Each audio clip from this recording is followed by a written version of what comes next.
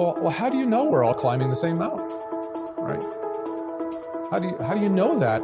Why is it that you have a picture of the whole mountain and you know God's up at the top, obscured from our view, right? How do you know that? That seems to be a claim beyond what you're claiming that I can have, which is I can only have a perspective of down at the bottom here. Welcome to this week's Prepared to Answer podcast. My name is Sean Walker, and I invite you to join Scott as we begin a two-part podcast on pluralism. This week's topic addresses the question, don't all religions ultimately lead to God? This clip is actually taken from our Gospel and Culture series. It's a brand new, dynamic, flexible online series that will help you understand, speak intelligently with love and compassion to current cultural issues. Issues like gender, identity, transgender, and pluralism. To find out more, visit us at preparedtoanswer.org/gospel and culture study. But for now, we invite you to sit back and enjoy. And you've probably seen this picture before. How many have seen this picture before? The elephant, right? This is the classic argument against the notion that you can have a full picture of the truth when it comes to God, because really we're all like these scientists. We're all limited by the scope of our perspective. And of course, with blindfolds on, each of them are limited in terms of investigating the elephant by the perspective of their touch. They can only experience so much of it at one point, and because they can, they all come to different conclusions. Well, as we look at that, let's just start to think about it for a moment. What's the hidden assumption in this objection itself? That you can see the whole elephant. Yeah. The person who presents the objection itself is suggesting that while our perspectives are limited, they have enough of a perspective, they can see the whole picture to know that I can't see the whole picture. They're claiming, you see, there's an elephant there, and you can only see part of it. Well, how do you know there's an elephant there? Why is it I can only see part of the elephant, but you can see the whole thing to know that it's actually an elephant, or that it's actually something too big for me to understand and know? What you are doing is you're denying the very claim you're making by making it. And so there's always an assumption hidden there when people want to deny the ability to be able to see the truth. It's just kind of packaged in the objection itself. Here's another way it's often pictured, right, is that our spiritual journey or the pathway to God is kind of like climbing a mountain, where God is, he is the ultimate whatever, he is the ultimate reality that exists, he's God, which is so far beyond what any of us mere mortals can comprehend. It's like he's on the mountaintop, and I like this picture because it's just a cool picture of how the mountain's obscured by the cloud formation. It's like God's at the top of the mountain, but our perspectives are all limited because we live down here at the bottom. And what we're doing is we're just trying to climb the mountain to eventually one day get to the top, but none of us has a bead on the final destination or what's ultimately up there. But there's a hidden assumption here too. What's the hidden assumption? Well, one of them is that all the religions are trying to do the same thing.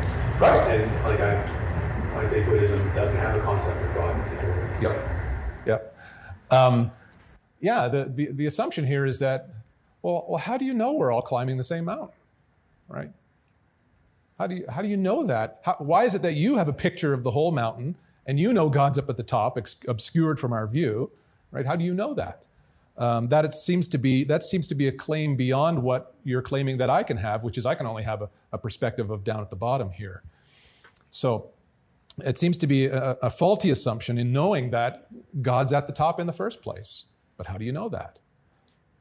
So how should we respond when we encounter this? And I mean, we're going to encounter it in different ways. You'll either encounter pluralism at the level of individual dialogue with someone of another faith. And you'll be walking around what feels like these eggshells of not wanting to tread across this sacred ground of suggesting that your faith has a claim on the truth about God that their faith does not. And so when I'm having those kinds of conversations, I tend to be as sensitive as I can and not try to be abrasive. Sometimes you have to be a little more just careful in how you talk, and you're dealing with an individual and their feelings here, versus dealing with an idea set. where if someone wants to debate with me and say, look, you Christians can't claim this because everybody has a belief about God and we're ultimately all going to the same destination, then I'm going to use arguments a little more differently. However I address them, though, I think there's some really good instruction we get from the Apostle Paul in 2 Timothy chapter 2 when it comes to responding to these kinds of issues. And this is what Paul says to Timothy. He says, "And the Lord's servant must not be quarrelsome, but must be kind to everyone, able to teach and not resentful. Opponents must be gently instructed." And I think right away, Paul gives us what I think we ought to always remember what should be our posture when we're engaging with people in talks about faith or belief. Even if they're not being kind, Paul calls me to be kind. And ultimately, I'm not interested in winning a debate, right?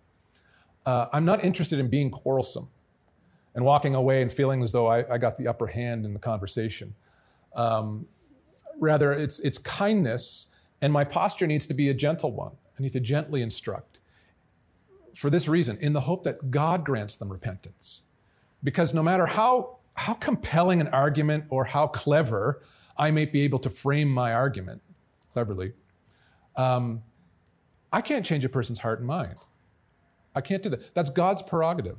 All I can do is bear witness to the truth of the gospel and then allow the Holy Spirit to go to work. Only the Spirit of God can open a person's eyes to accept the truth of the gospel message.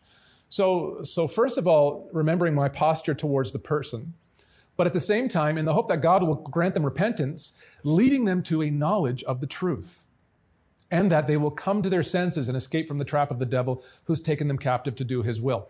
And I think this is a great balance here, because sometimes our tendency or our temptation may be to err on the side of kindness.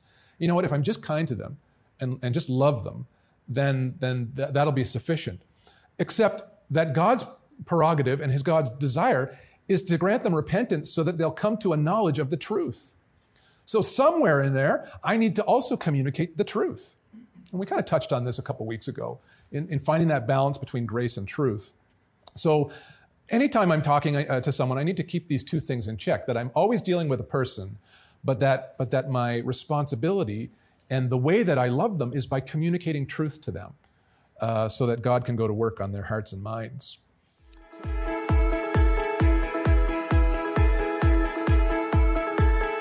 This podcast has been a ministry of Prepared to Answer.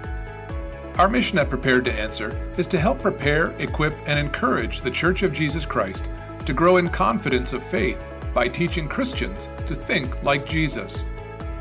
To access more resources to help you begin understanding life and the world around you with the mind of Jesus, visit our website at www.preparedtoanswer.org. Follow us on Facebook and Instagram at Prepared to Answer. Or contact us directly by email at info@preparedtoanswer.org. May the Lord bless and keep you.